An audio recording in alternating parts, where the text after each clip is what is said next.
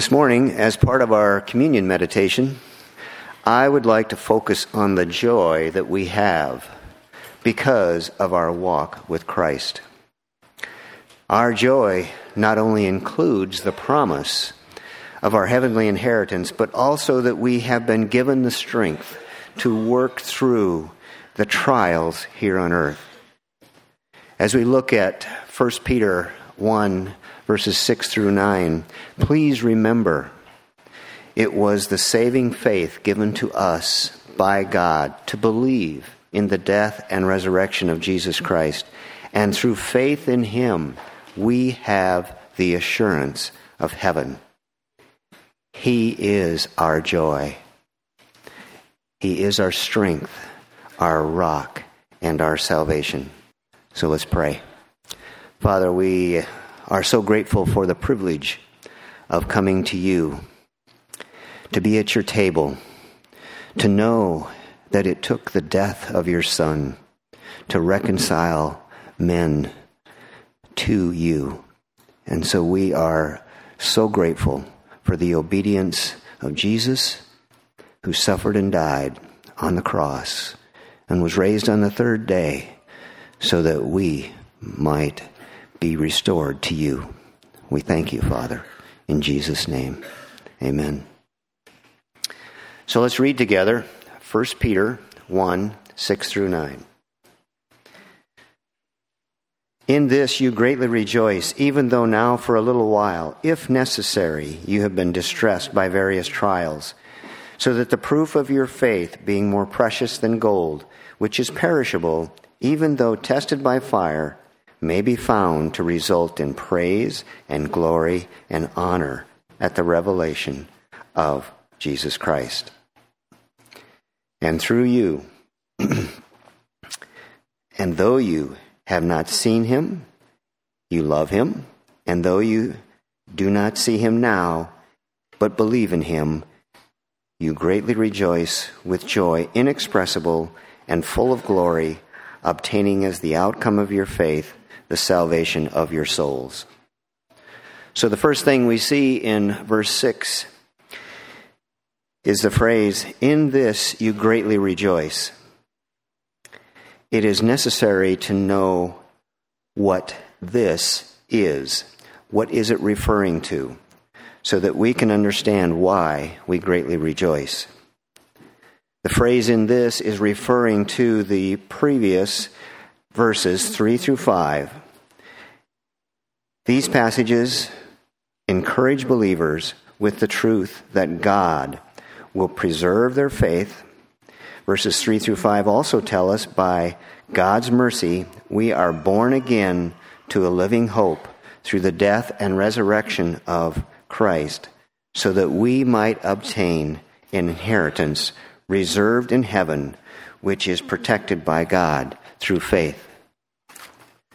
However, as we will see in verses 6 through 9, God's power does not shield believers from trials and sufferings, but it does protect us from that which could cause us to fall away.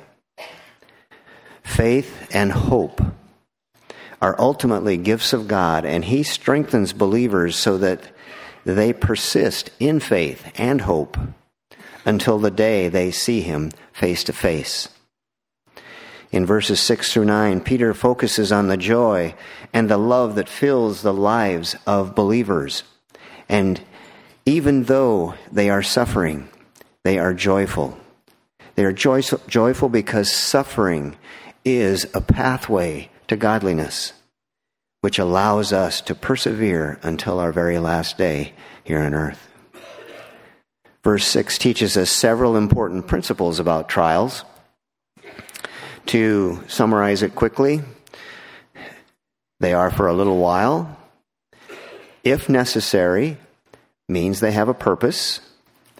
The word distressed indicates there will be turmoil in the believer's life. Various means that trouble will come in many different forms. However, trials should not diminish the believer's joy. Verse 7 says, so that the proof of your faith, being more precious than gold, which is perishable, even though tested by fire, may be found to result in praise and glory and honor at the revelation of Jesus Christ. John MacArthur says this, "Trials produce distress for a little while. They come like a fire to burn off the dross. And that's the point. Not only do they reveal your faith, but they purify it. And what emerges is a faith that is more precious than gold, which is perishable, even though tested by fire." When you get your faith tested, it comes out purer and more precious. So why is it God's plan for Christians to suffer? Now, verse 7 provides that answer. Suffering proves the genuineness of our faith. It reveals whether or not our faith is authentic. Peter reminds believers again that the test may be intense. It may be severe. Life in this world is anything but easy.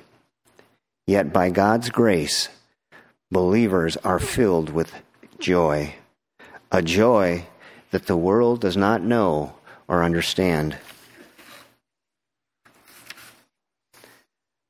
By grace, by the grace of God, our faith is designed to endure to the end, and what an amazing promise this is. We have a faith in which there is hope.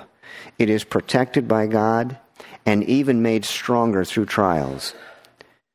We have a proven, tested faith that finds its fulfillment in the purpose and the plan of God. Verse 8 says, "Though you have not seen him, you love him, and though you do not see him now, but believe in him." That's the bottom line. We have a love for Jesus Christ, and we believe him. This is a profound statement about the nature of true salvation. It is characterized not only by faith in Christ and believing in Christ, but that we love Christ. And the outcome of this faith is this. Look down at verse 9. The obtaining of the final salvation of your souls. What a wonderful promise to those who love God, who have been redeemed by his grace. If you're here today and you admit that you do not have faith in Christ, that you are not born again, we are grateful that you are here at Grace Bible Church. But I want you to know that it's no coincidence that you're here. And we pray that you will ask the person who brought you, myself, or any of the other elders, or there'll be someone up here on your left to pray with you, discuss these things with you. So don't leave today without talking with someone about what it means to be a follower of Christ. With that said, we also ask that you do not participate in communion, since this is a time for believers to remember what Christ has done for them and to rejoice in their relationship with Christ. Believers, please use this time to remember what you have in Christ and to acknowledge any unconfessed sins. Men, please come and serve us.